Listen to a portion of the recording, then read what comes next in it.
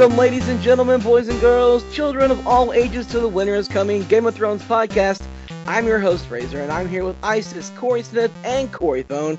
And guess what? We have made it. The long night is over. Almost 2 years of wandering through the desert with no Game of Thrones to talk about is over. We are here to talk about episode 801, Winterfell. And by the way, I just want to say that in my annual article where I try to guess the episode names, I guessed correctly that this episode would be called Winterfell. Pat on my back. Although I'm sure that I'm going to whiff next week because I chose the words for House Greyjoy, we do not sow. And they pretty much summed up the Theon Greyjoy story arc pretty fucking quick this episode. So I think I'm going to whiff next week. But anyway, let's get right into the exciting things. And I want to talk about the intro, first of all. I really thought it was super neat. Thone, 8 seasons in for your final season. They didn't really have to do it. I kind of felt like it was a little bit of like, thank you fans for making us what we are today. So here's something special. What did you think of the intro? I loved it. Yeah, it was great. I think it really told a lot about the upcoming season in parts, and some of the places that are going to be important that we haven't seen in the intro before. The last hearth or whatever, which is where they found the shrimp scampi made of boy and legs. And then, I mean, the interesting thing to me is it did highlight, because if you go back and watch like the intros from seasons 3, 4, or whatever, like how many different places there were with characters in it, and this time it was like Wall, Winterfell, King's Landing, goodbye. Like that's it. Just kind of, well, everybody's here, so they did the thing where they go inside of places, and it's interesting that they went into the crypts and into the throne room or whatever for in Winterfell, and then also in King's Landing. Just thought it was really great, and it looked great. It looked higher budget than it's the same company who does it normally. But they're the same people who does the Westworld intro. Which, if you don't like Westworld, you still got to give props to the intro. It's amazing. They're the same company that does that, and I love the little details. Like in the Red Keep, the throne room, beneath it is the dragon skulls, and they even show the scorpion, the crossbow bolt, that shoots Valerian's skull. That was pretty fucking cool. There was just so much stuff to go back and watch, and I don't know if any of you guys noticed this. If you did, let me know.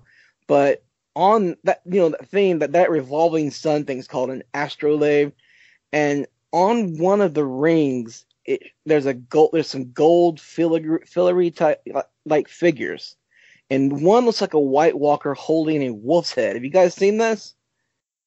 Anybody? Yeah, I caught that. I didn't know. Like, was that a callback to something, or were we supposed to get that, or was it more foreshadowing?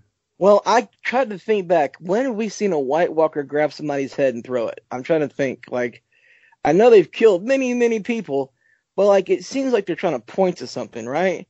And then I got really scared for Ghost.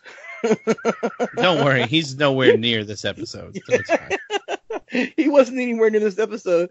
Or maybe this season. We don't know. Yeah, we don't know. But like, it looked like a White Walker holding what seemed to be a wolf head, and then like there's a dragon spitting fire. I don't know. There was a lot of cool things that you still have to go back and watch. And the thing about the last hearth, when they put that in there, if you notice the spiral that goes up the mountain that goes up to the top of Last Hearth, the guys who created that said that was a direct homage to the White Walkers, how they make circular patterns and everything. So they wanted to let you know that this castle's being attacked by the White Walkers. So it was a secret hidden message, I guess, which was pretty cool when you go back and watch it again and go, oh, yeah, I can see that, because when they went to Last Hearth on the show, there wasn't this roundabout. It didn't go all the way, didn't go circular. It was a straight ramp up to the top. But let's get right into the episode. Kind of a callback to, well, not kind of, it was a direct callback to the series premiere where Arya is trying to run around and and watch King Robert's court come through Winterfell. And just like that, just like back then, we had the Hound come in, and there were all these different people. Isis, what did you think? How did you feel watching this, comparing it to season 1, episode 1? Well, I mean, in season 1, we really didn't know what to expect.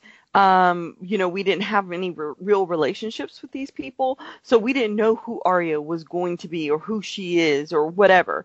For me, in my perspective, it was a total different kind of take, because it was really kind of Arya looking at it from the point of view of who she was in the very first episode. So I thought that was really awesome. Of course, we've grown after years and years of looking forward to these people having a reunion of Arya seeing Jon and seeing her people that she had thought were dead, i.e. the Hound, and then seeing Gendry, who she probably thought she would never see again, and seeing him. So I feel like there was a real kind of element to it where there were some highs, lows, and then there was some highs again. But again, I thought it was really telling as far as Arya seeing this very excited kid, looking at it from her point of view from episode 1. But again, we didn't have those feelings for those characters quite yet. Maisie Williams acted her ass off in this episode. If you watch her face during the march into Winterstown, which is that little town outside of Winterfell and then on through Winterfell, when she sees Jon, she wants to call out to him. You can see it on her face. Like, she goes from being the badass faceless man assassin to that little girl who said goodbye to her favorite brother in the second episode of the series. Like, it quickly changes, and then she sees the Hound and she gets serious. Then she sees Gendry and she goes, you kind of see her kind of soften up a little bit. So there were a lot of different aspects to Arya that I really liked Maisie Williams putting on display here. It was pretty cool. Arya, like you said, Maisie acted her ass off. But the Arya, as far as growth as a character, I think this episode really showed intense amount of growth where, maybe she didn't have a whole lot of dialogue, but the fact of her reaction to things shows a lot of growth, and I would almost say that it's almost on par with Jaime's growth as a character. So as far as Arya, I felt like this was very poignant and not at all out of character for her, and really shows some really great things that we're going to see in the future for this season. I would agree. Arya has been on a little bit of a redemption arc after she got revenge for House Stark. And a lot of people out there are probably going, redemption? Arya didn't need to be redeemed. Well, Arya was absolutely a bold-faced murderer. Like, she straight up cold-blooded murder anybody who got in her path.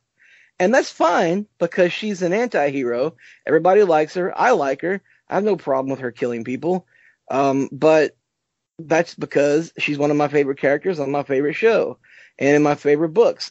But she's done a lot of bad things, and that's what made her and Jon's reunion so goddamn important. And we'll get to this in a few minutes, but when he asked her if she had used needle, and she kind of looks down at her for a little bit and goes, once or twice, that she feels a little bit like it makes you think, does she feel shame for what she's done? Does she think that she needs to hide who she is? If she reveals to Jon what she's done and who she is, will he be ashamed of her or scared of her? There's a whole lot of things. And then I wanted to get you guys' opinion on this, and we'll leave that reunion up for a few minutes down the road. But does nobody at Winterfell fucking talk to each other? Okay, so they get to Winterfell, and Jon's like, where's Arya? And the first response is, she's off skulking around. Okay, did nobody tell Jon that Sam was there? Jon was there an entire fucking couple of days, I think, right, Smith? It seemed like a couple of days had passed, and he's down in the crypts paying respects to Ned, and Sam shows up, and he gives him a hug like, "You already left the Citadel? What are you doing here, Sam? Does nobody talk to each other at Winterfell?" Yeah, I mean, I don't know about the exact timeline, but it was at least a day. I mean, it was at least an entire day. So yeah, it was really kind of confusing how nobody, talked to each other, knew where anybody was, and it's like you know what I mean? Like you figure you'd find out as soon. Like, why wasn't Sam there when Danny and John arrived? You know what I Right. mean? Like where? Like you just Hell, figure like, Cersei knows what's going on at Winterfell or what's Yeah. going on in the North better than freaking John. that's I mean, what I'm saying. let's be honest about that. It was Danny really met weird. up with Sam before freaking Jon Snow did. I mean, seriously, I think that was probably one of the most missed opportunities, was that whole segment where Sam, I mean, come on, could Bran, while he's skulking in the freaking, in the front door of the freaking castle, couldn't he just like, "Hey, John, just want to let you know, your BFF is here."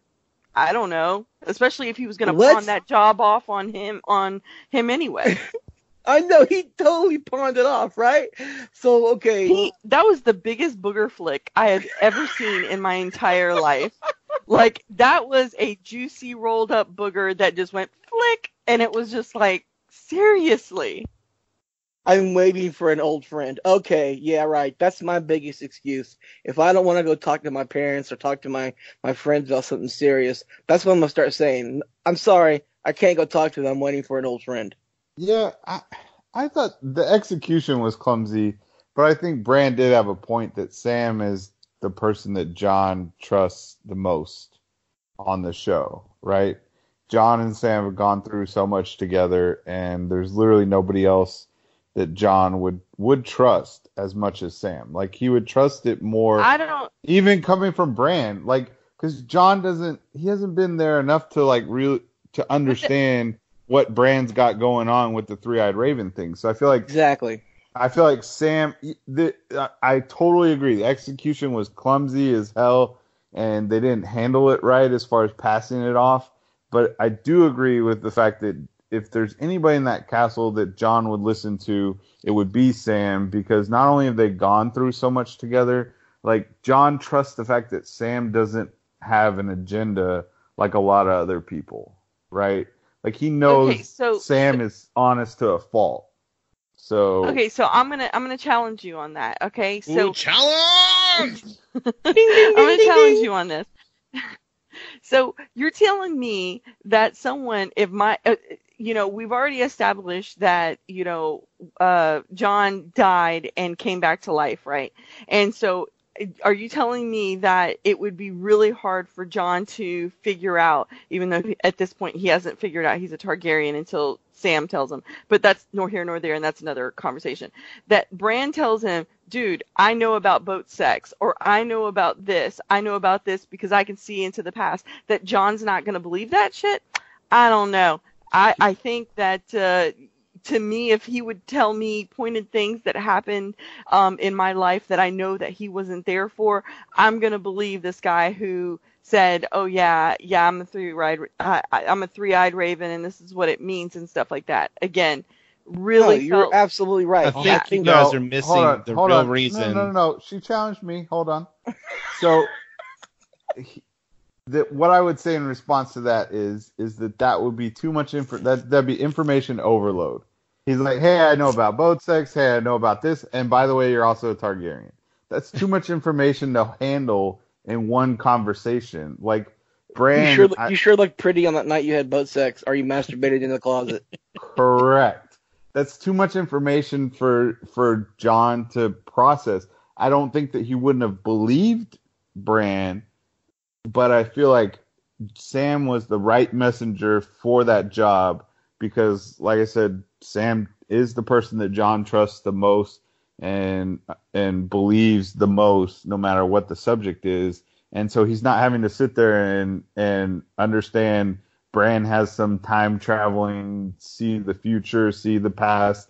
I'm the three-eyed raven who is really a 100-year-old Targaryen guy under a tree. He's not having to process that.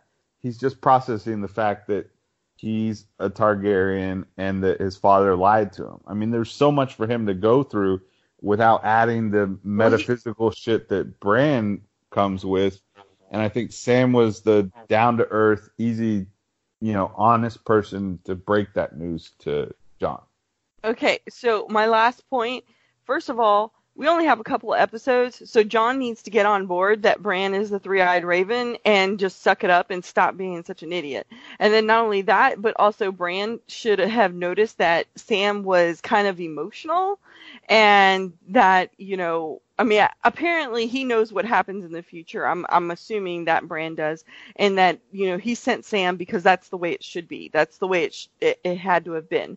But at the same time, I'm just going, come on. I mean, you're going to have to explain to your brother how you know exactly where the freaking whites are, where the Night King is, and how you can see all of these things. So, I mean, you might as well just go ahead and take the fucking Band-Aid off, dude.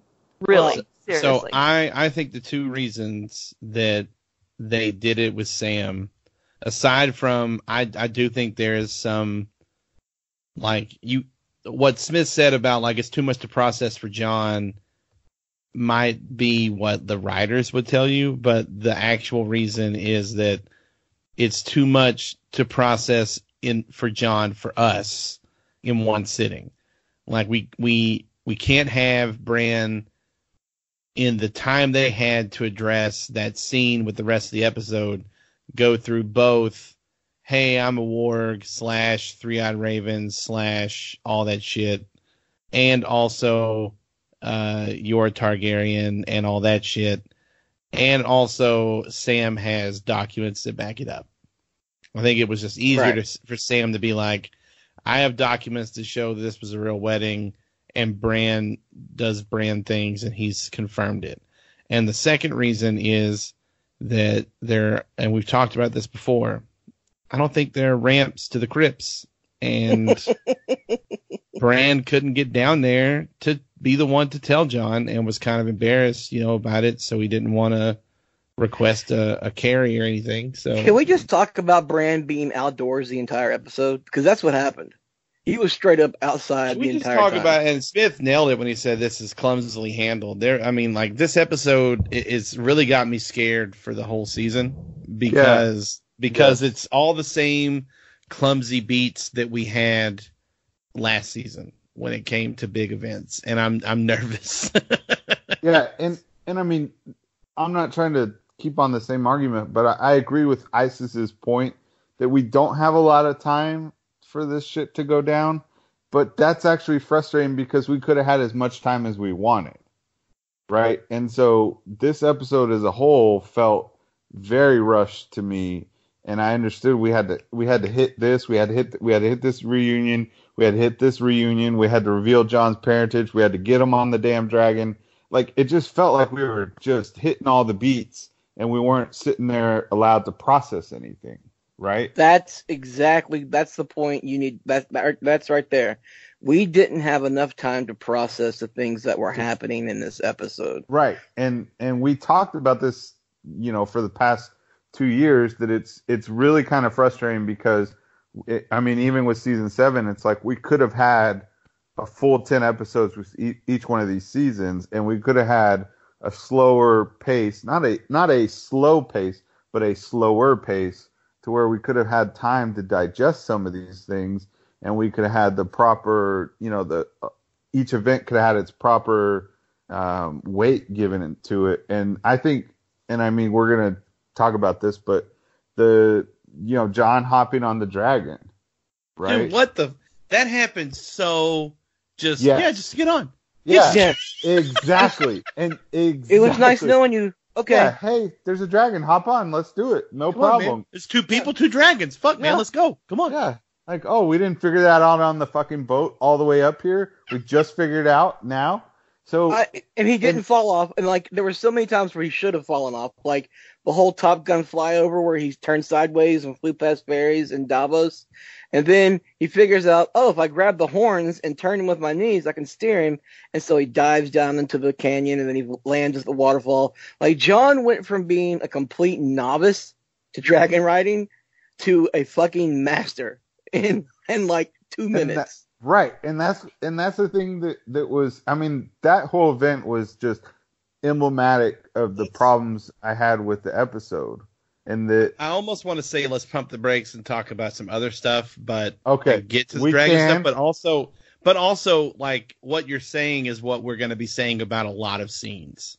Yes, I think, and I'm eager to talk about Sansa. Yeah. And I know that everybody is, because I have hashtag many thoughts about Sansa, and I am Hashtag starting. shocker. Yeah, and you're going to be shocked actually by what I say, because I'm officially going to have to change my opinion on Sansa, not because of anything in the show, but because of what wasn't in the show. But I'll let David bring us into the Sansa stuff. Well, yeah, I'm glad that you segued us into Sansa, but here's the thing about Sansa. I wasn't mad at her in this episode. A lot of people were like, she was so snotty and so mean. And yeah, she was. But she's the Lady of Winterfell. And the North, Jon left the North in her care. And if you look at the way she prepared Winterfell, she did a goddamn good job. Great job. Everybody but the Glovers and the Umbers were there. The Glovers turned their back on House Stark because they're chicken shits and they're mad at Jon. And the Umbers just didn't have the means or the way to get there. Karstark's got there. Everybody else is there. Wintertown is full. The Unsullied are bivouacked outside the fucking castle. Everybody's there. So, like, she did a great job of getting people there. And there was some great back and forth between her and Daenerys. Like, the shade that was being thrown back and forth. Like, what do you even feed 2 dragons? Whatever they want.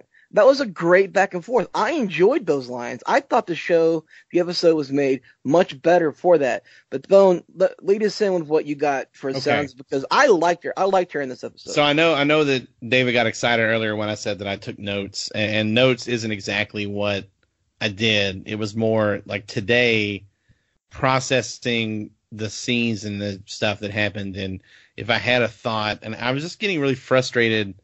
I actually added sentences to this paragraph several times, just like after I finished writing it, about Sansa. So the problem with the show, and I think Sansa is the biggest problem with the show, let me just explain. There's the Sansa that they've given us, and then there's the Sansa that they believe they have given us by writing her, right?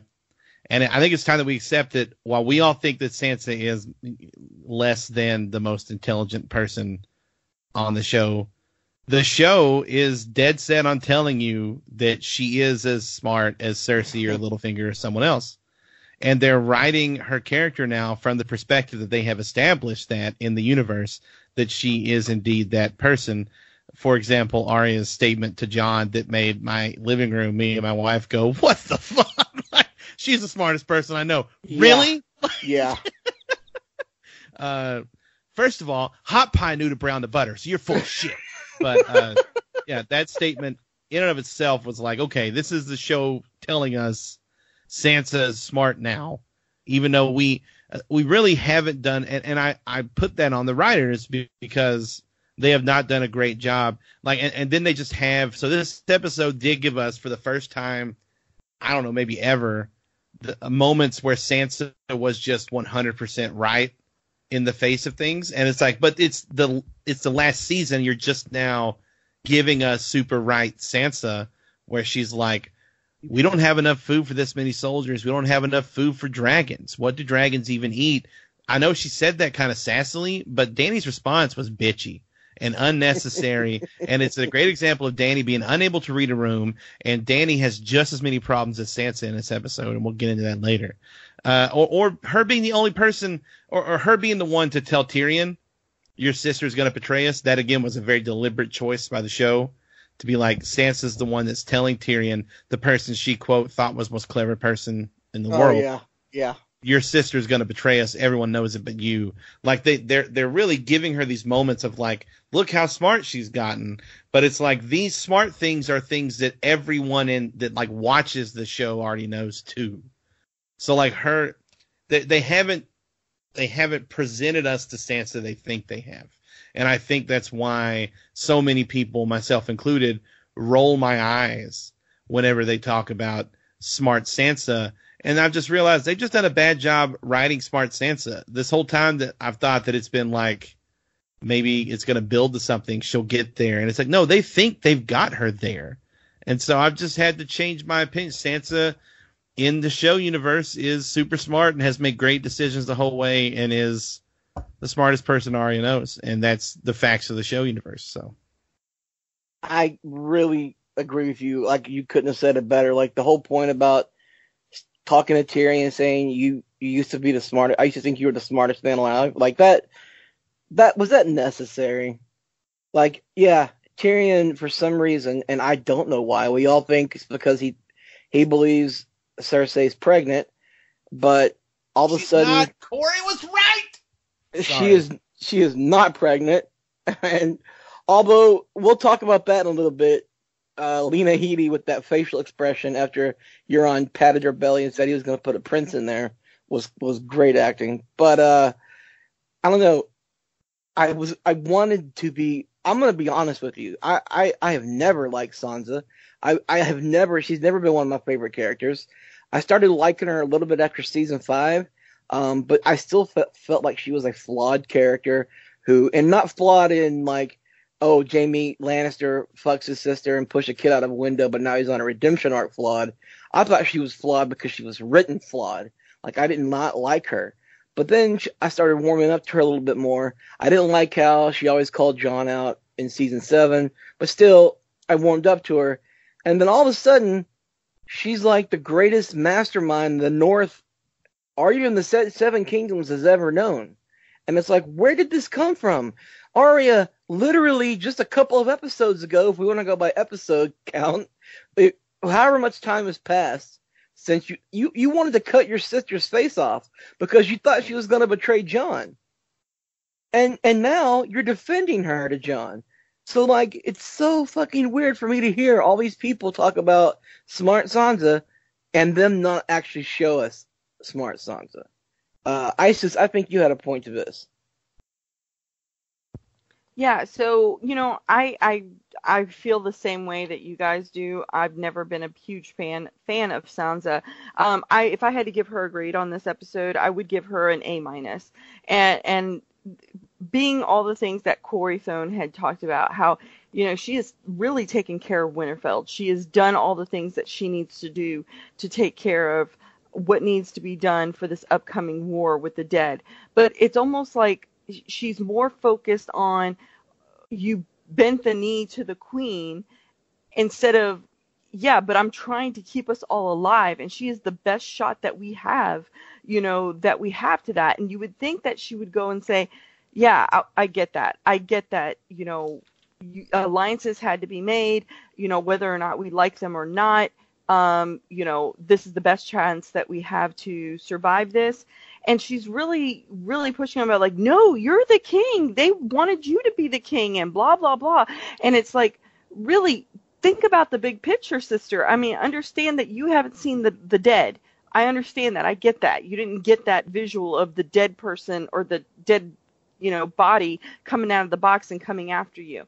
You have no idea what that is. But I also blame Jon for not doing, and I give him a C in this episode, because he didn't really impress upon, and it's because his lack of ability to talk to people, is that he didn't explain all the things that Dany has done, the Dragonstone, the Dragon Glass, sorry, that she saved their lives, and she, they went and took this, White down there to try to convince, more people to come to their side and everything. I mean, Dany has done a lot. Now, granted, I think Dany really needs to be handed the book of How to Win Friends and Influence People. I think that would be a really good read for her. Maybe audiobook. I don't know. Somebody needs to read it to her, though, because she's doing a shitty job at that. But I really feel like Jon is just like, hey, this is the choice I made. Fucking deal with it. Instead of saying, no, these are the choices I made, and for these reasons. Boom, boom, boom, boom. Lay it out.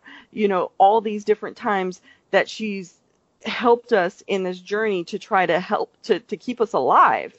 Make the case for Danny instead of kind of leaving Danny high and dry. And if I was Danny and I already done giving you boat sex and you just kind of be like, here, you're just in this room now and you're not freaking giving me any kind of backup.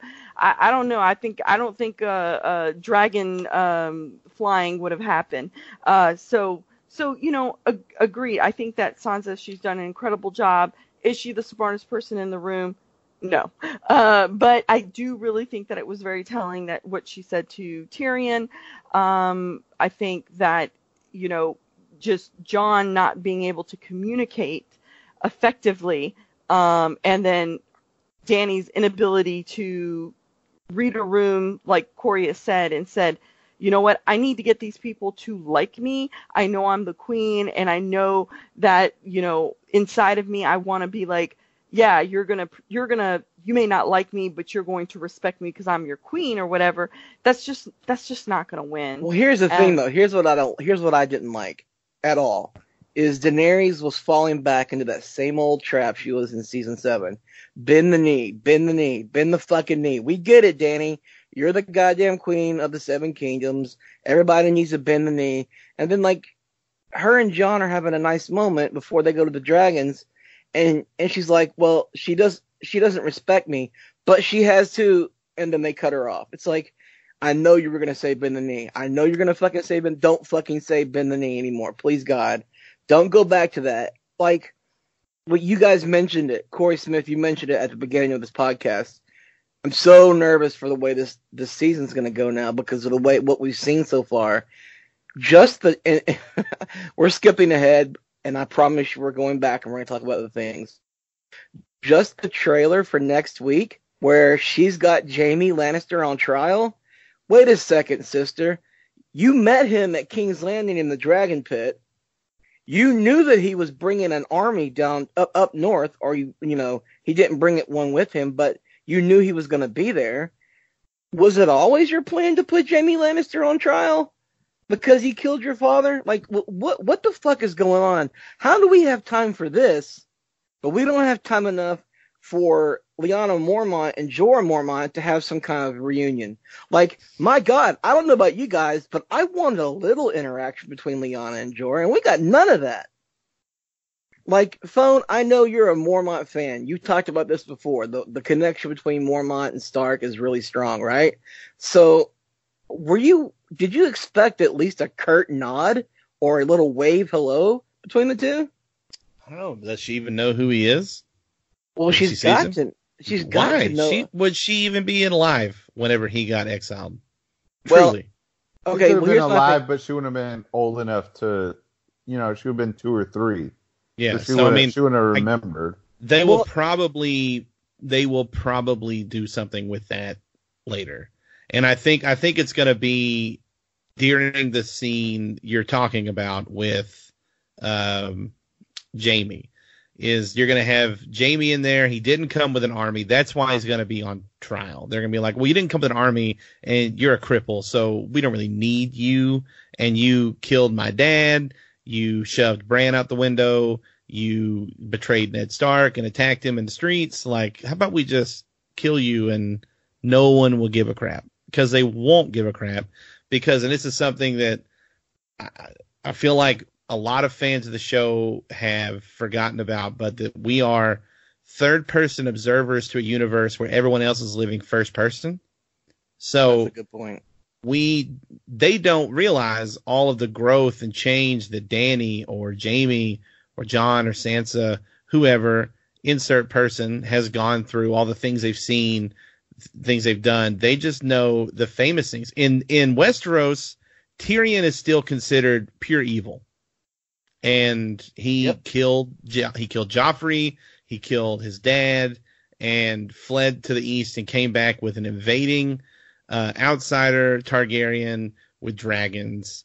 Like, he's a bad guy. And so there's a lot that this is another thing I think they fail at, is reminding us that this is a show, not only is it a show that is about the 1%, this is a show that's so true.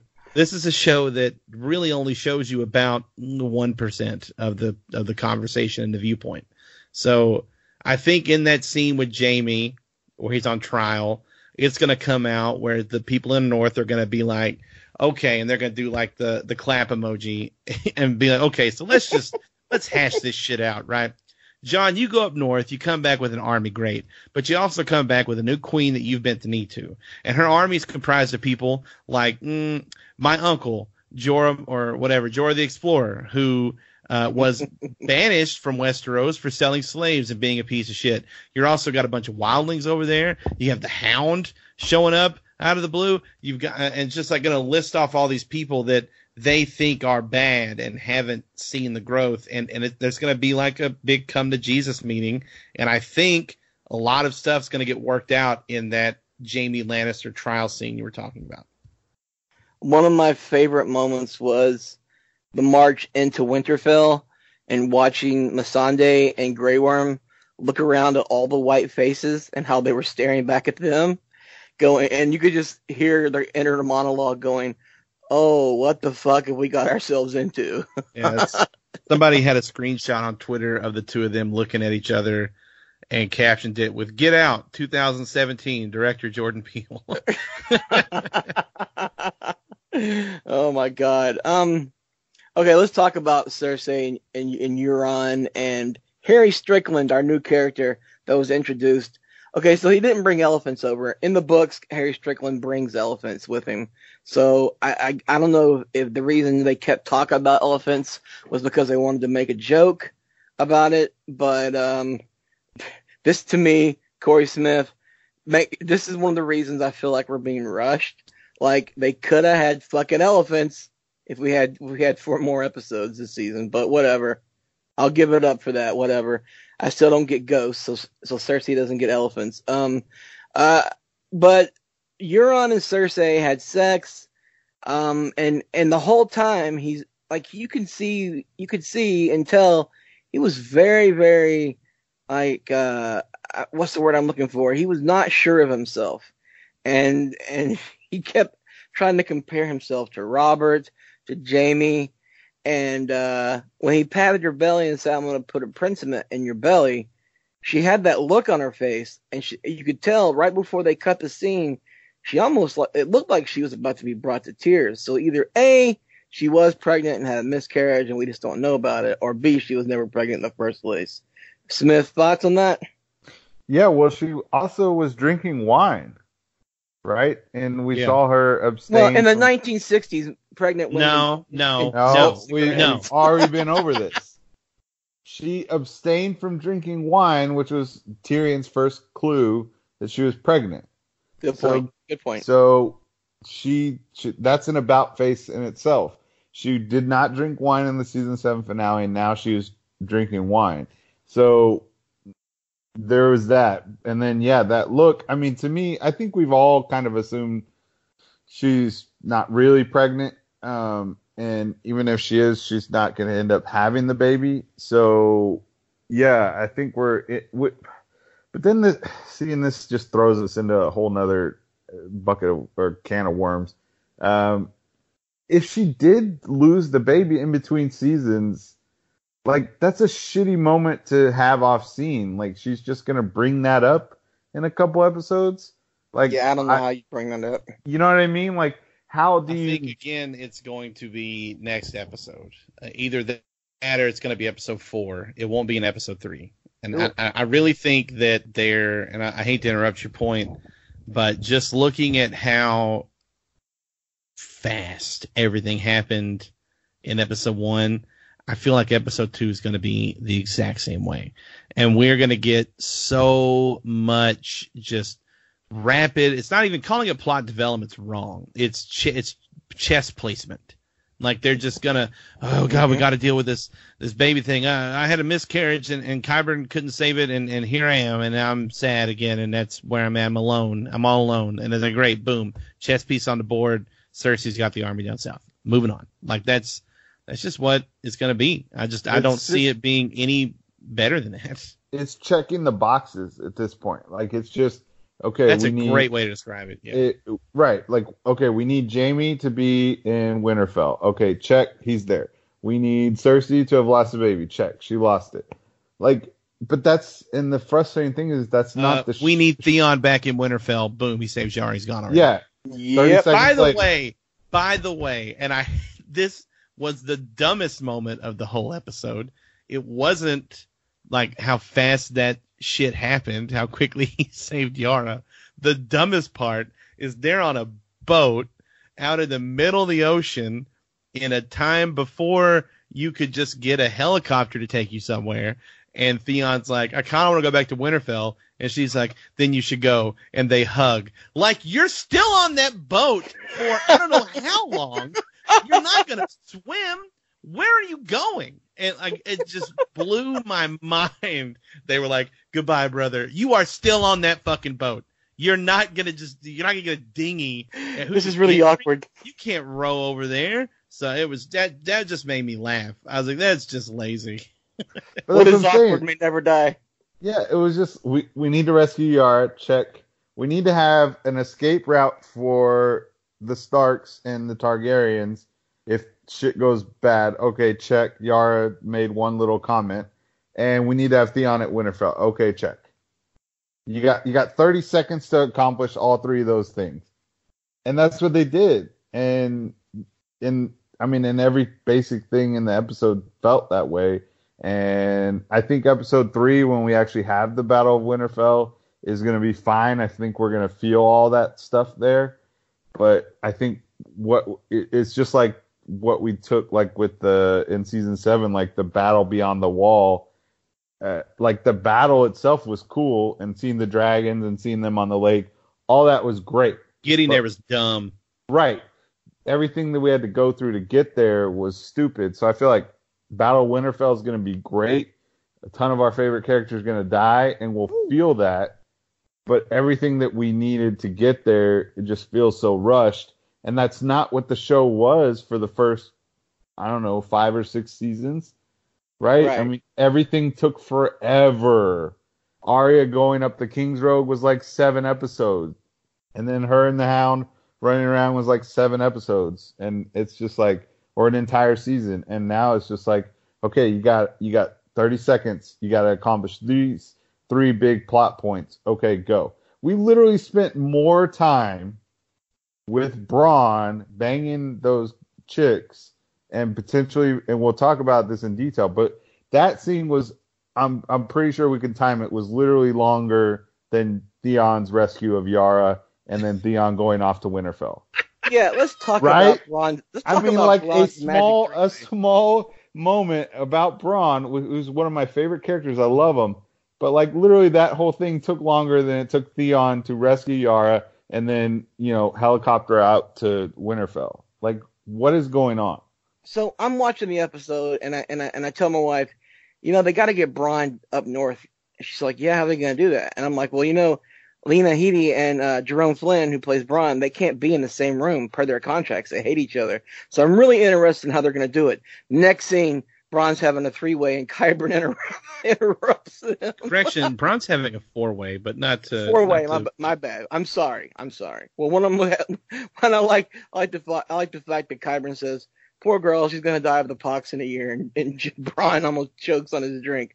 But the poetic justice remark about using the crossbow, Joffrey's crossbow, that killed Tywin. Do we think Bronn is willing to go through with this? Isis, you're back. Let me know.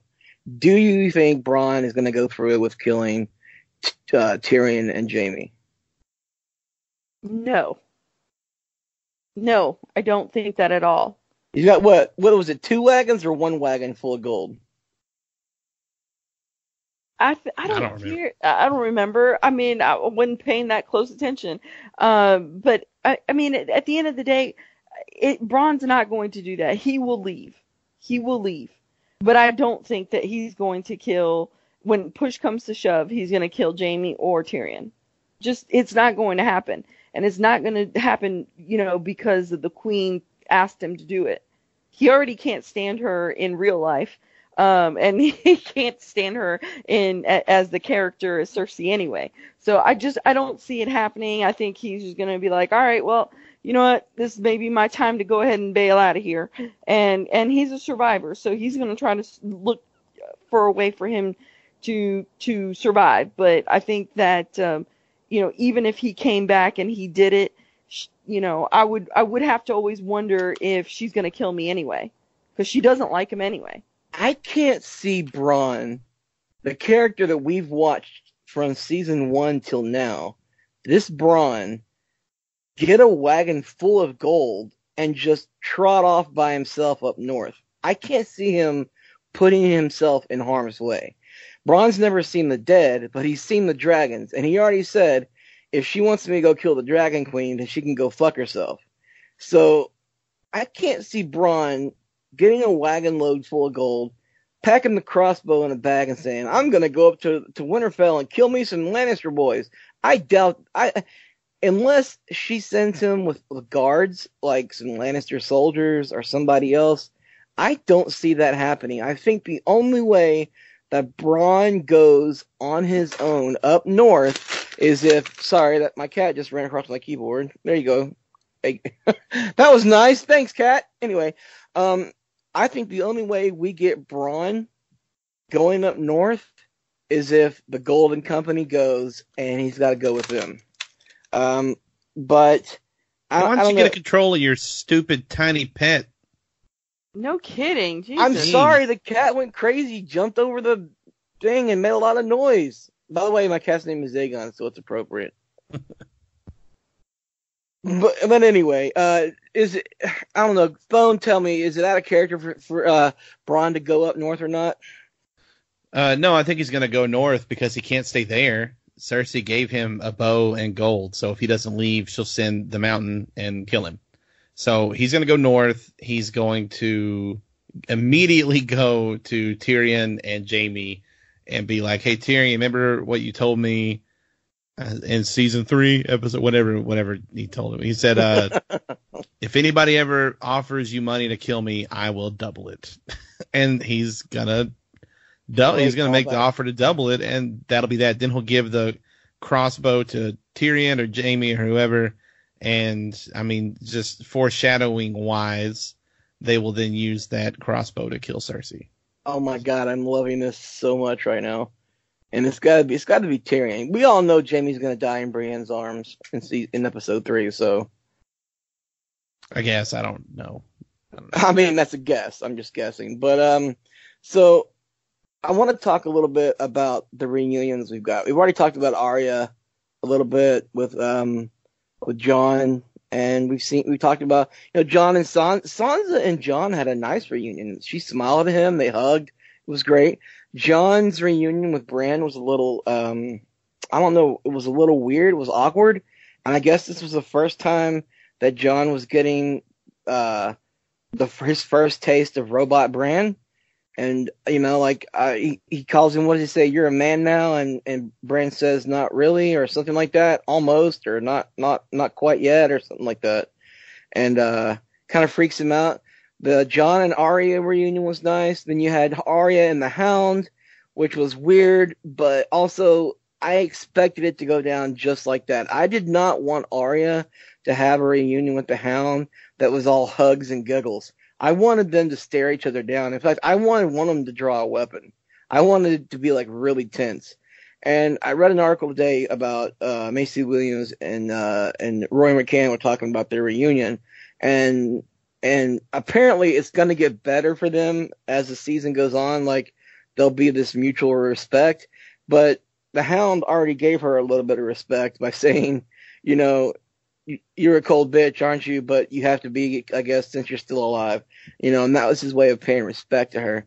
But Isis, I want you to talk to me about Gendry and Arya, because there was some major, major heart emoji eyes coming off Arya in that scene. Okay, so before I do that, I don't want to glaze over the reunion of Arya and Jon.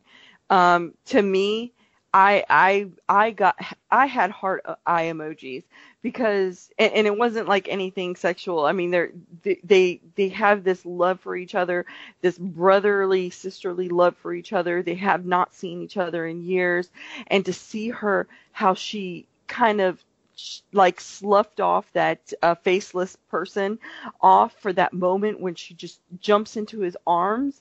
Oh my God. I mean, that to me was just everything. That's exactly what I wanted. I wanted her to jump in his arms and they just embrace each other and just have that moment.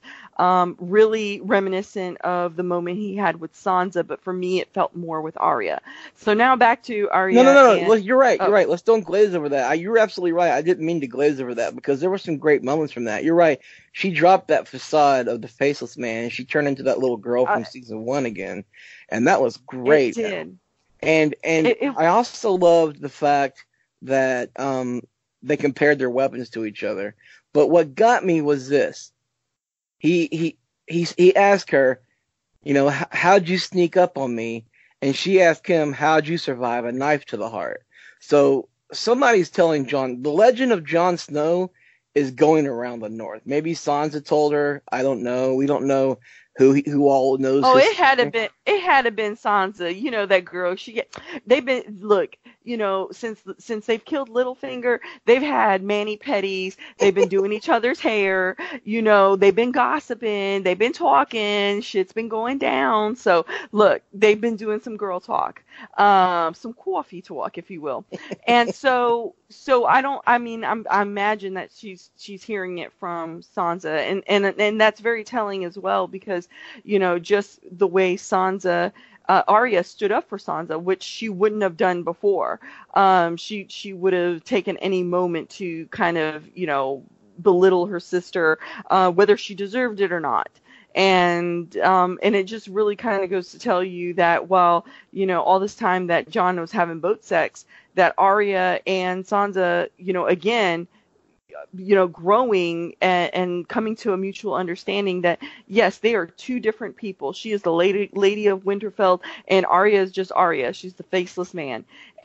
But they've come to a real, like, you know, like most adults do with their brothers and sister, they come to hey, we can work from here. We can work with each other. We can do this together. We're stronger together. Some siblings can. So I think that's where they're at with their relationship. And it was really a moment for Arya to be like, yo, you know, Jon, I love you. I respect you and all that stuff, but don't be talking about my sister, or, you know what I mean? Don't try to belittle my sister. Because she's defending our family. And Jon says, I'm her family so, too. I mean, it really kind of put Jon in. Yeah, I mean, it really kind of put everything kind of in notice, but I really enjoyed that, you know, they were comparing, like you said, weapons with each other, which, you know, with Jon, she could always do that. With, you know, Sansa, that's not something that's going to be a thing. But I really want to hear what Corey Bone wants to say about this. Well, I kind of already, when I was talking about the way that they're writing Sansa is by, you know, softballing these moments and having Arya say that to Jon, you know, just like, hey, she's smart. Hey, she's smart. Hey, she's smart. And it's like, okay, fine. Show me her doing something smart. Like that's all I want. And if your answer to that is, well, she knew that Cersei was going to betray Tyrion. Okay, but like, everyone knew that. We all Tyrion. knew that. I think that the biggest problem, and I don't know, I kind of want to hear. I know that I appreciate you throwing me the ball there, Isis, but I know Smith has had his hand up in chat for a second. So because I feel like what I'm going to say might pivot the conversation. So I'll let Smith speak his piece before I pivot us, because I'm going to pivot us. Well, my question, I guess, is now that we've finally seen the reunion between Arya and Jon, which was the better reunion? Was Arya and Jon, or was it Sansa and Jon? Arya and Jon, because of their connection from season 1. Okay, actually, I had this written down totally as an aside. Book readers, was the Jon and Arya reunion everything you wanted it to be and more? I wanted it to be a little longer hug and a little bit more excitement, but the fact that Arya showed him Needle and she was proud that she had still had Needle, and the fact that he showed her Long Claw and it was Valyrian still, and he's like, "Are you jealous?" Like, they talked about things, and even after Arya defended Sansa, she still gave Jon an opening, like, yeah, just don't forget you're part of the family too. And they hugged, and I did the screen cap breakdown for Winter's Coming today, and I got a couple of great shots from either side. And one is Arya laying her head on Jon's shoulder and she's smiling and her eyes are closed, and the other side, Jon's eyes are closed and he's smiling, and it's like they're both just so goddamn contented and happy that they're home after this long, arduous journey. And don't get me wrong, I enjoyed the hell out. I'll be the first to admit I had tears in my eyes whenever Jon and Sansa reunited at Castle Black. That was a very emotional reunion, but that was the first reunion that kicked off all these other separate reunions. And maybe it's been so long. What's it been, 3 years now since that reunion happened? So my favorite reunion was Arya and Jon. I guess, and I mean, you touched on it. I feel like there was some special weight to Jon and Sansa because it was the first one of any of the Starks coming back together, right? At that point, they'd all been scattered, and that was the first time two of them had been together. And there was and Sansa she was fresh off of dealing with Ramsay and everything that went with that. And so seeing Jon, I feel like that was a super powerful moment. So I guess I'm on the fence. I definitely loved Arya and Jon. I feel like Arya showed way more emotion than when Arya and Sansa were reunited. There was a definite vulnerability to Maisie Williams' performance there as opposed to when she met Sansa, where there was happiness, but with Jon, there was definitely a little bit more to it. So I don't know. I'm on the fence. I think the Arya and Sansa reunion. I think Arya was still wary of Sansa when they had their reunion. That's what I'm saying. And yeah. But with Jon, there was a vulnerability there. Like, Jon is the person she loves probably most in the world in a platonic way. You shippers, and. And so I feel like there was a difference there because I think Jon and Arya always felt like the outcasts in their family, and as they were growing up, they never, Jon because he was a alleged bastard, and Arya just because she never fit the mold of being a lady like she was supposed to. Well, and another point to that, you mentioned book readers. Was this all you wanted, Corey Thone? You said that. In the books, Arya is always compared to her aunt Lyanna, and now that we know Jon is the son of Lyanna, right? That was another connection they've always had. Was because in the show they said two sentences to each other and then never talked about each other again. So I was like, cool, yeah, Arya's back, great. Okay, so my only other question was, was there any significance to you guys to the fact that Arya did not show Jon cat's paw? Yeah, what the hell? When he said, yes, Valyrian steel, and she should be like, oh, I've got my own. Right. To me, that would have been a natural, yeah, I've got some too, and, this is a knife, it works better for me, because she even touched about how heavy Longclaw was. So it would have been a natural, like, yeah, I have a Valyrian steel, it's lighter, I work better with it, etc. But she didn't even pull it out. So I didn't know if it was like significant or they just kind of were moving on and they didn't really want to, like, they just were moving on with the rest of the conversation. And that's another reason why people like us felt like it was rushed, because why not talk about your Valyrian steel dagger? Hell, you showed it to Gendry. Gendry got to make his comments about it. Yeah. Well, Gendry's not her brother. Am I right, everybody? Up top. Oh, high five. High five.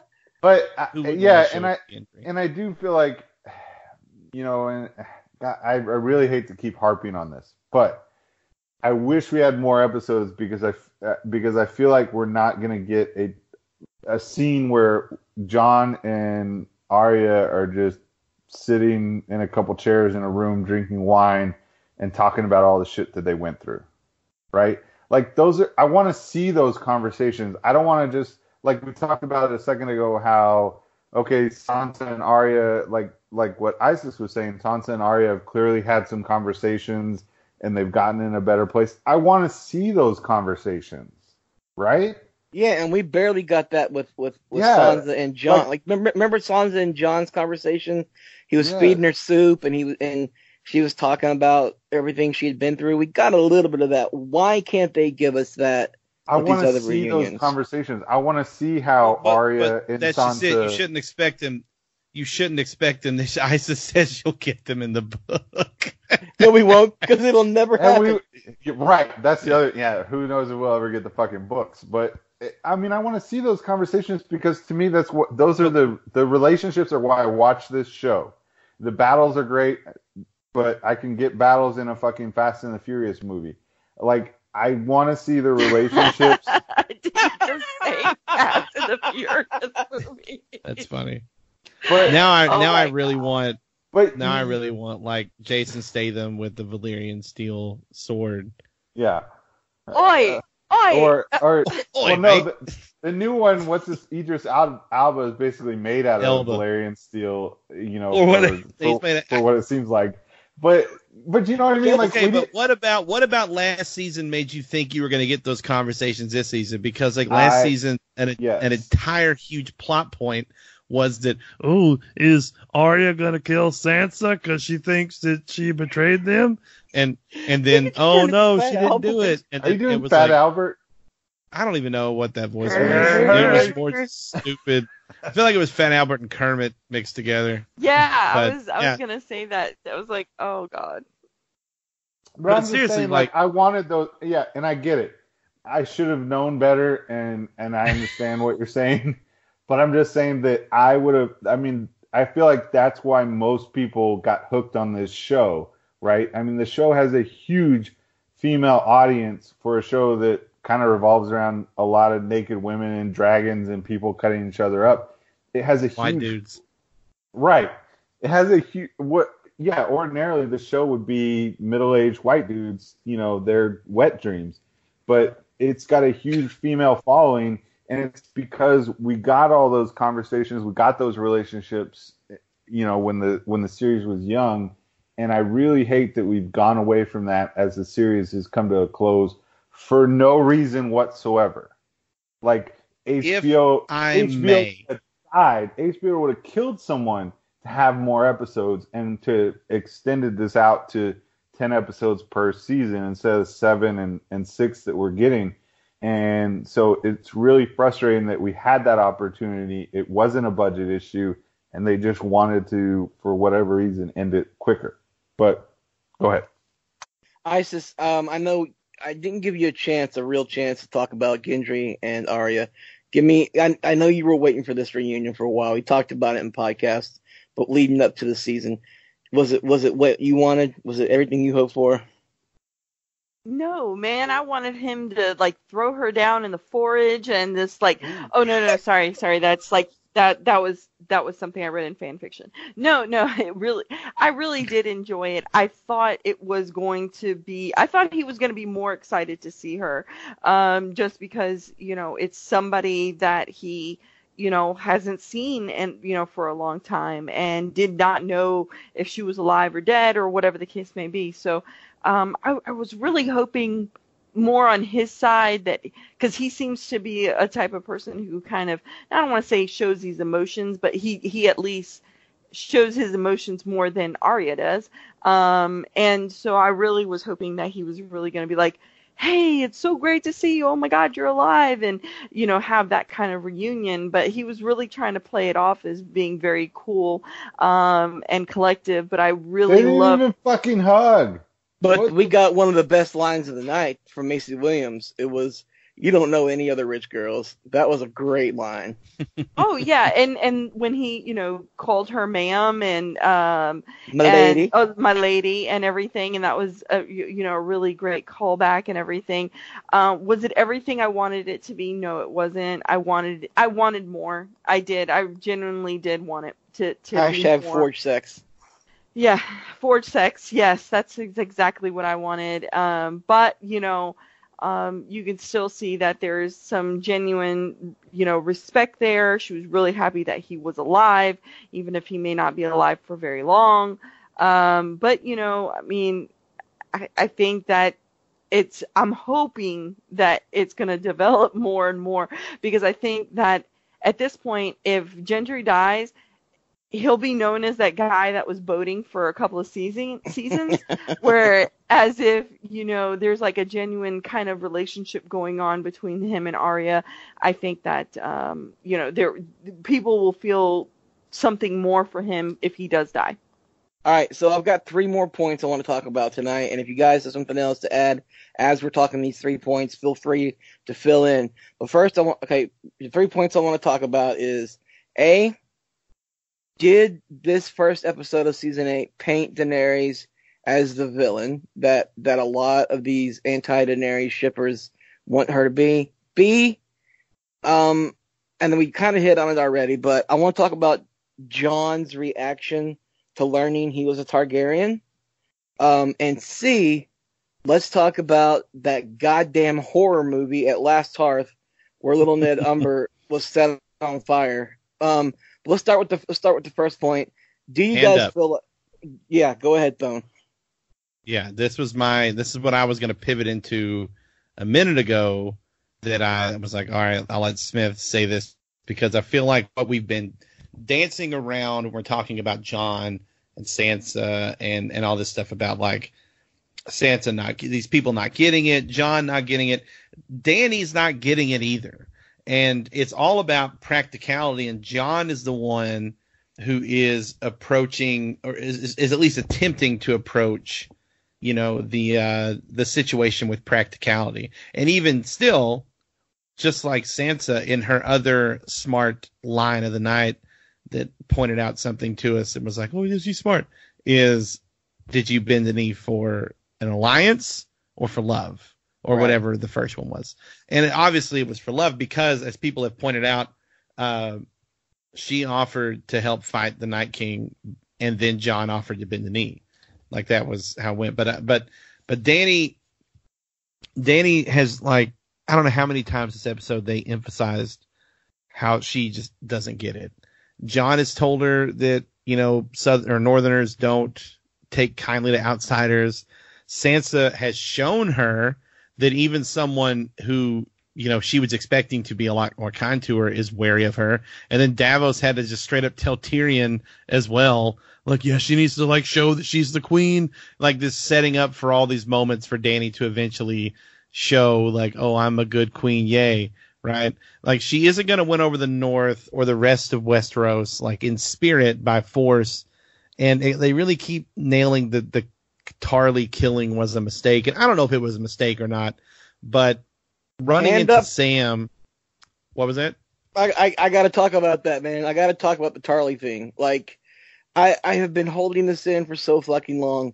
When you are at war, anybody who's read any books about, like the Great War, World War II, anybody who's watched TV shows about war or movies, you cannot leave enemy combatants alive and on the field of battle. Either A, you take them prisoner, or B, you kill them.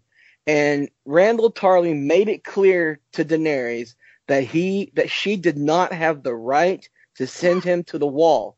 Because at one point, Tyrion almost had Daenerys hooked on, okay, send him to the wall. But Randall said, no, she cannot send me to the wall. She's not my queen. The only option she had left at that point was to torch that motherfucker, and she did. I'm so tired of listening to these other people on Twitter talk about... or taken prisoner. Yeah, well, where was she going to do? She didn't torch everybody else. Everybody else didn't go to the wall. I mean, look, the point is... They bent the knee. Everybody else bent the knee, though. Yeah, and are they fighting for her now? Like, I'm I mean, assuming. so the thing is, and I don't know if the Tarly thing should have or shouldn't have happened. You know, obviously they did a really good job of showing that the dad is a dick and the brother was nice, right? And Right. the whole point of that was to have her, like, this was one of the few times that something I think paid off. And yet again, I don't know if the writers did a great job sticking the landing with Danny, but running into Sam, seeing his reaction to the news of his family's death was a moment that I think hopefully added some humanity to this war for her. Because up until this point, she's been, every time she's yelled bend the knee at people, when she's been torching people, when she's been killing people, they've been slavers and rich assholes. Right? That's not who Westeros is. So when she goes around and she's yelling bend the knee and burning people, she's burning people that objectively aren't bad people. Right? They're just people on the other side of this conflict that Jon has been trying to emphasize is a conflict that doesn't matter. Because the Night King is the one true fight, right? So I think that the Sam thing was important. I think it'll play a bigger role going forward, that Dany is like, needs to see that there is consequences to her actions here that she didn't really have in Essos, right? John Bradley sold that scene too, by the way. Yeah, no, Bradley was the highlight of that scene for sure. And she hasn't connected with anyone from Westeros outside of Jon. She hasn't had a chance to show the type of queen she is. And her little bullshit snide comment to Sansa, who, yes, was being sassy about the dragons eat whatever they want, is clearly the wrong approach. She's trying, she's the new girlfriend who shows up to Thanksgiving and tries to start shit by, like, talking about the dry mac and cheese or something. Like, that is what she's doing right there, and it's absurd. And someone needs to tell her that, and it needs to be Jon, but it's probably going to be Tyrion. And she's going to get mad about it.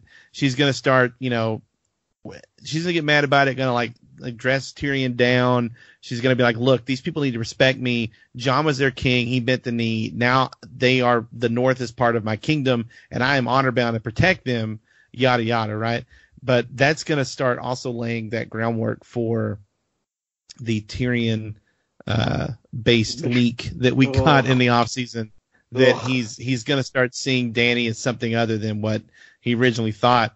Because what really bothers me the most, and then I'll shut up and let someone else talk about the way that they, just like with Sansa, that they are either trying intentionally to make Dany look like a bad guy, or they're failing to get across the point that she just doesn't understand politics at all because she's never had to deal with it. But she's literally seen the Night King and is still going around demanding fealty, from these people.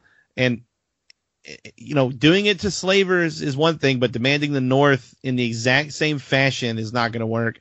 And she is really tiresome, especially with that Sansa has to respect me garbage. Yeah, that was hot garbage. Like, if their goal in this episode truly was to make us question Dany and align more with Sansa and start to question Jon's foresight or whatever, then they did a good job.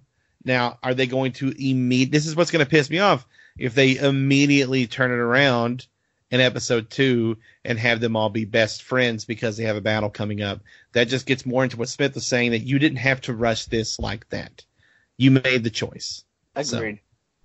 All right, let's talk about really quick, Isis. I want to get your thoughts on Jon's reaction to him finding out that Ned Stark lied his entire life, that he was actually the true-born son of Lyanna Stark and Rhaegar Targaryen, that his name is Aegon Targaryen, sixth of his name, and that he is the rightful ruler of the Seven Kingdoms. And had Ned, obviously Ned lied to save his life, but had Rhaegar Targaryen lived, Jon would be the crown prince, our king by now. So, but the look on his face, like he was so upset that he was finding out that everything was a lie, and the fact that Dany's his aunt and that he's been banging his aunt didn't even come into play. He was more upset that Ned lied about his parentage. How do you think that scene came off? Well, I mean, I think it came off exactly, I think, what we had talked about in the past, that, he was going to be shocked, he was going to be upset. I mean, all of these things, all of these emotions are to be expected, especially when, everything that you thought you knew about yourself has just been completely turned on its head. That, your father, the person who raised you, and said that you were a bastard, and well, he never said he was a bastard, but that you were of my blood, but all of these different things, and then having to go take the black and go up north and do all of these things were on because he was a bastard, and the fact that he wasn't, that he could have had a different type of, maybe a life or no life at all. I mean, I think Sam did a really good job of saying, hey, the reason why, your father, Ned, did this was to protect you. You would not have been able to stay alive. Someone would have killed you. I think that was really poignant of the fact that kind of bringing him back to, okay, I see you're spiraling right now. You need to kind of refocus and kind of go and say, the reason why he did this was because of, there was no way that you would have been able to stay alive. And he made a promise to your mother. So, I mean, I think that whole scene was everything that I thought it was going to be. The only thing that I kind of was like, really? I mean, you flew on a freaking dragon earlier. You didn't know that there was something different, something a little off. I guess that's where I was just kind of like, come on, man. I mean, read the fucking tea leaves here. I know that he's not a quick one. I know John is not always quick on the uptick, but come on. I mean, there's obviously something that is there that is going to, but I don't even think that he had enough time to establish the fact that he's banging his aunt. I don't think he's even gotten to that point yet. He hasn't made that leap mentally yet. I'm ready for that to hit him next episode. Yeah, that one hasn't hit him in the face yet. I think what's hit him in the face yet is that he is now the rightful king, and it's a job he never fucking wanted, and he doesn't want. He doesn't want that at all. He's never wanted it in his life. But now it's not only has it been pushed upon him at every turn, whether if he was, at Castle Black, whether he was at home when they got Winterfell back, but now again, every time he's been more than happy to give it up, and it's like a fucking booger that he cannot get off of him, and doing the booger flick. Yeah, man. I mean, it's so apt for so many things. But yeah, I think that's where he's at right now, is that he is in a position where he has this job that he does not want, never did want. I think he wants the quiet life, and then not only that, but the ramifications of that the person that he trusted the most, that he loved the most, lied to him. Well, I think it was one of the best scenes of the night. I liked it. That one tacked on with Sam finding out about his brother dying. That was another great scene. The Arya Jon reunion. There was a lot of great scenes dotted out throughout this episode. But I want to talk about really quick now before we wrap this podcast up. I want to ask you guys, phone really quick. What did you think about the goddamn horror that was the Ned Umber death scene? Well, I mean, it was creepy. I don't really. You don't get it, do you? You don't understand why it looked like shrimp. What'd you call it? I said it looked like a shrimp cocktail, around the glass. I guess at some point, because this is like the third time or so we've seen like a symbol from them or whatever. But I guess we'll get more information in the future. From all I could tell, it doesn't make sense, right? Like my thing was, why are we leaving this little kid as a message? Does he know that Beric and them are behind him? what is the deal here? Like, I don't good, but they did it in like season 1, episode 1, right? They had the bodies in a symbol, and okay, fine, but I just, it seems out of place, like, for a group of things in the Night King and the White Walkers that we haven't seen have any sort of motive, or they just howl at each other.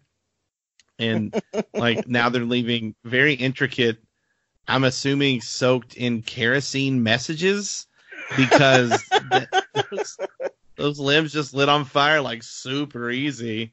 I don't know, man. It was cool as shit. It's one of those things like Smith talked about earlier. We talked about a lot last year. In a vacuum, it's cool. Like, that was creepy, right? And then you take a step back and say, wait, what? Like, why was it like that? I don't know. Yeah, I don't understand why they had to. I mean, they're trying to let us know how real the threat is, but we already knew the threat was real. We already knew. And like the trailer for next episode, they say, how long do we have? And Barrick's like, before the sun comes up tomorrow morning or something like that. So like, this next episode is set the Battle of Winterfell. So we already know the threat's coming. So do you have to raise more questions by killing Ned Umber and nailing him to a wall and then having him reanimate and scare the fuck out of me? No, there's no real reason for that. Because one of my all-time fears is clowns and little kid ghosts. And so Ned Umber scared the fuck out of me. And that scream he had, man, what the fuck? It was terrifying. But I'm gonna go around with Ash. Hold on. We have not touched on just how stupid that fucking scene was. I know we kind of scratched the surface, but yes, like what Thone said, who are they leaving that message for? Well, right? Chime in here. That's what we were asking. I don't know why they who left are the they message. leaving that message Nah, for? he's eating his sushi. He's eating sushi, y'all. I put my sushi down for a second. But who is he leaving that message for? How does he know that freaking, Dolores Ed and Tormund and all those guys are going to come in and find that? Like, who the fuck is he leaving that message for? There's that question. It's so dumb. I'm sorry. It's literally dumb. Like, yeah, I mean, it's creepy when you watch it, but when you think about the logic of it, it's like, dude, you literally sat there and like cut up a bunch of arms and then like got a hammer and nails. Like, hang on. Like, what are you Like doing? one White Walker that's like a real, like, he was like a Qyburn in real life, right? And now he's a White Walker, and like, all right, guys, we're done killing everybody in the castle. Guys, wait, you guys go ahead. I'm gonna set something up. Oh, God damn it, Steve, come on, man. Like, and is he like? Steve has the nails and the hammer. He's the same guy who had the chains in season 7. Yeah, everybody calls Steve. And he's like halfway through putting like a cycle of arms on the wall, and they're like, "What are you doing?" And he's like, "What? Just let me do my thing, man." No, I picture the Night King like standing back. I picture the Night King standing back at the end of that hall, and he's like, "Well, that leg right there is a little too high. So if you could just lower it a little bit, I think that'll make it a little more symmetrical, and it'll bring the feng shui will be a little bit better with this room if you just." Hang on. And do you remember in Goldfinger whenever they're having the round table and Goldmember goes, or not Goldfinger, Goldmember, and Goldmember goes, "Can I paint this yoo-hoo gold?" It's kind of my thing. Yeah, and you're just like, what? And that was a fucking parody. How about no, you creepy white bastard? You can't make any more dead kid murals on castles we've already killed everybody in. It's like, no, trust me, somebody's going to come in here, and this kid's going to scare the shit out of them. It's going to be great. But Steve, why do we need big spikes and hammers? Trust me, somebody's going to see this, and they'll appreciate it. Bonk, bonk, bonk. Here's the other stupid part of that whole you set that aside, and the second stupid shit that happened in that fucking scene is they all said, well, we got some horses, so we'll just ride around the army of the dead and nobody will notice, and we'll get to Winterfell and we'll let everybody know. It's like, are you fucking kidding me? They're gonna ride around the army of the dead in a group of horses with a guy who has an undead fucking dragon. Yeah. Like, You don't understand the route. It's pretty easy. They're going to take their horse down Old Town Road, and they're going to ride till they can't no more. I can't, like, some of the stuff in this episode was so fucking stupid, and that was one of the things, and I'm just like, why are we doing this? Why are we doing this? I want to hear if Isis thought it was as dumb as all of us did. Spoiler alert, she did. Oh, I did. No, I did. I really, I thought it was so, the only part I liked about it was when what's his name goes, his eyes are blue. He's like, they've always been, that was like my favorite part of that whole scene. I have a thing about seeing dead kids. This is why I don't watch things like Pet Sematary. I just don't do well with kids that are dead or undead or whatever. It's just ugh. But I really made a point. They really made a point of Ned Umber being this cute little kid playing the little lord at the beginning, like, "Yes, my lady. Yeah. Yes, my lord. Yes, my queen." And I'm like, because I knew this was gonna happen. Like, I knew that last Wednesday, a friend of ours told me what happened from the premiere, and I was like, "Oh, little Ned, I'm sorry, buddy. I'm sorry this is gonna happen to you." Well, I mean, I it was disgusting, but at the same time, it really kind of made me think of like what you guys were talking about, but it was like Home Alone, the wet bandits. Like, we're going to leave our mark. This is our mark. Like, we're going to leave this. It's the White Walkers. W. Yeah. H. Thanks for leaving mutilated kids at all the crime scenes, guys. Now we know which crimes to commend you for. Exactly. And I was just like, I mean, that's what I thought about it. And I was like, God, this is so silly. I mean, the only other time we've seen that symbol, I think I said this in a tweet last night, but we've seen it twice before. Once when they were, I believe it was in season 4, is it? I'll have to look back in my tweets. They've done it several times. They've done it in season 1. It was like season 2. And season 4 for sure. Well, I know that from, they did it in the cave drawings that John shows Danny. Right. I remember that. And then again, where it's the children of the forest, or what I like to call the corn. And then, the horses that are dead. All around. Yeah. So, I mean, we've seen it before. I just want to know what is the significance of it? Because please explain it to us. Yeah. That's what I want to know. It's been everywhere, but nobody has said exactly what this means other than, like, this is the White Walker's mark, I guess. But, all right, Isis, well, I've got you really quick. What grade would you give this episode, and where would you rank it in season premieres? Out of the 8 season premieres, where would you rank this one? What grade would you give it? Like, are we doing like a point standard, or are we doing like an A? Whatever you want. Oh man, I'm gonna say no. I'm gonna have to say it was a hard C minus. Oh shit. Yeah, it just was so rushed. And I think we've said that throughout the entire episode of this podcast. It was very, very rushed. They've done better season premieres, and again, I think we all have a right to be nervous. Where would you rank it out of 8 season premieres? Where would you rank it? God. Got you on the spot. Yeah, I would say probably the last. Wow. There you have it, folks. Isis, a hard C minus, an 8 out of 8. It hit on all of these things that it was supposed to because of the timing. But did it make it for great TV? Did it make it for a great season premiere? I don't think so. Bone, give me your thoughts. I think that it's able to get away with some of the shit that we've been laughing at, because here's the thing. I still really enjoyed the episode overall. I did too. I watched every second of it. I thought it was fun. I would not disagree that it might be the worst season, like in and of itself, the worst premiere. But at the same time, as Smith has talked about, earlier, that the show had always done such a great job laying doing the groundwork. They've put in so much work, even though the last 2 seasons have been so rushed, that there's still this great connection with the characters. There's all this understanding with the characters. And so it still has more, if this was like season 2 premiere, then I would be like, this show is not going to land anything. This is hot garbage.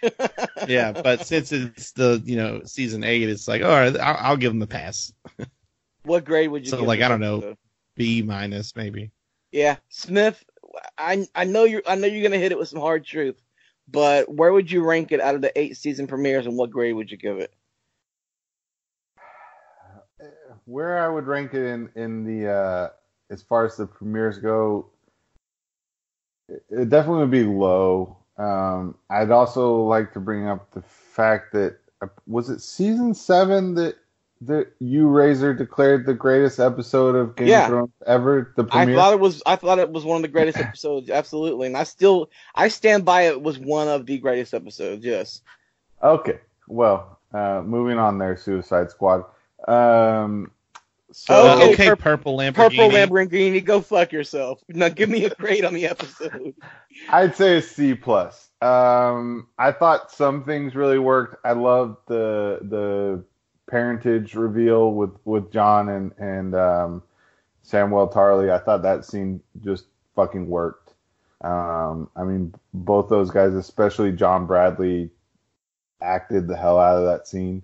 So Agreed. I definitely loved some parts of it, but overall, I don't think that it was a fantastic episode. I think we should have said this at the beginning, that even like the caveat that even the worst Game of Thrones episode is still better than a lot of TV out there. Great point. I know that we rag on it, but it was still, yes, I still enjoyed it. I still had a good time and I enjoyed it. It's just when you compare it to some of the other great episodes that the series has produced, it felt kind of lacking. So, and my only other point that I've kept meaning to bring up tonight was that, when Bran was like, hey, we don't have time for this, because the White Walkers are coming. And then we proceeded to spend the next hour doing all kinds of meaningless shit. Then they Aladdined around on dragons and made out in a waterfall. Right. You're like, okay, there's literally an army of the dead lurking about with an undead dragon, giants, a whole fucking army of zombies. And yeah, let's just go take a joyride for no fucking reason. I can show you the north. Right. And you're just like, so, I mean, it's just like, it just felt a little uneven. It's like we're told this, and we know in the back of our heads that this is what's happening. And clearly, I mean, the Night King he took out Last Hearth and, who knows what else. But it's like, and then we spent all this time doing all kinds of meaningless stuff. It was kind of like, well, which is it? Like, you know what I mean? Like, is there a war coming that to end all wars that we all need to unite no matter what our differences are? Or is it time to go flying and sightseeing? You know what I mean? So Right. Which one is it? So again, C+. I liked a lot of it. I didn't feel like it was great, and I don't feel like it compares well to some of the great episodes in the series. I agree. I would put this one, for me, I would put this one towards the bottom of the season premieres. Again, it's hard to say this. Like, I enjoyed the episode. I've watched it 3 times now. Mainly because I had to recap a lot of it last night and today, so I had to watch it on purpose. But I enjoyed the episode. I would probably rank it lower, like around 5 or 6, maybe even, probably around 5 or 6. I wouldn't have time right now to go through which premieres are the best, but I would give it probably about a B-. It was rushed, but we did get a lot of things that we wanted. We got reunions. We got John riding a dragon, even though it came off as too Disney, Aladdin, whatever you have. There were a lot of jokes to be made out of that, and I'm sure that the writers might one day regret doing it that way. But there were also great moments. And there were out of place moments like Ned Umber being burned on the wall. Like we just sit here and took that scene apart.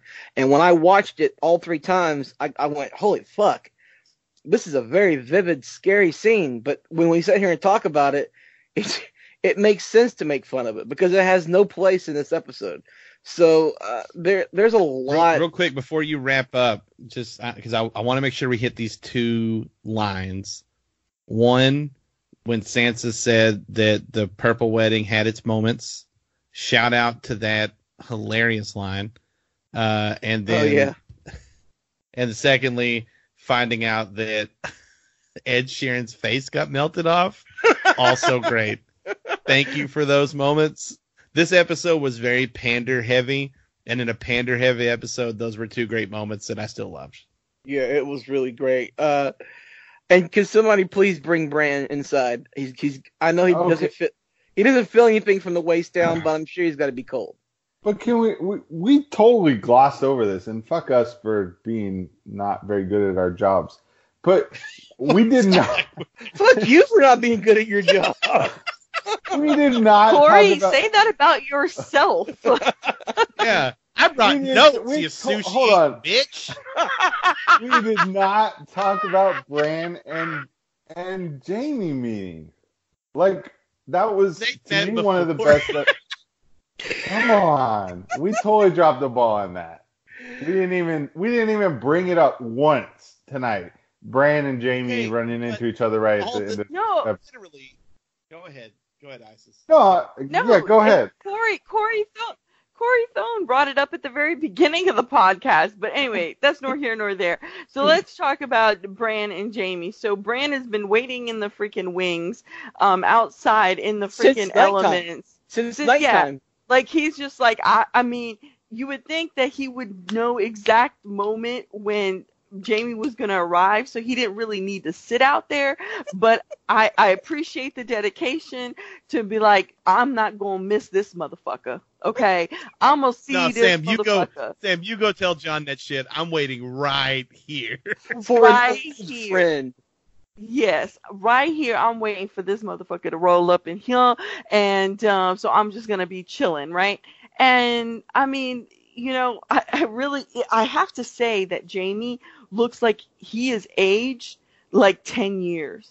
Like Yeah, that boy, like from last season when he leaves to when he gets to Winterfell, homeboy has aged a lot. I mean, they had more gray hair.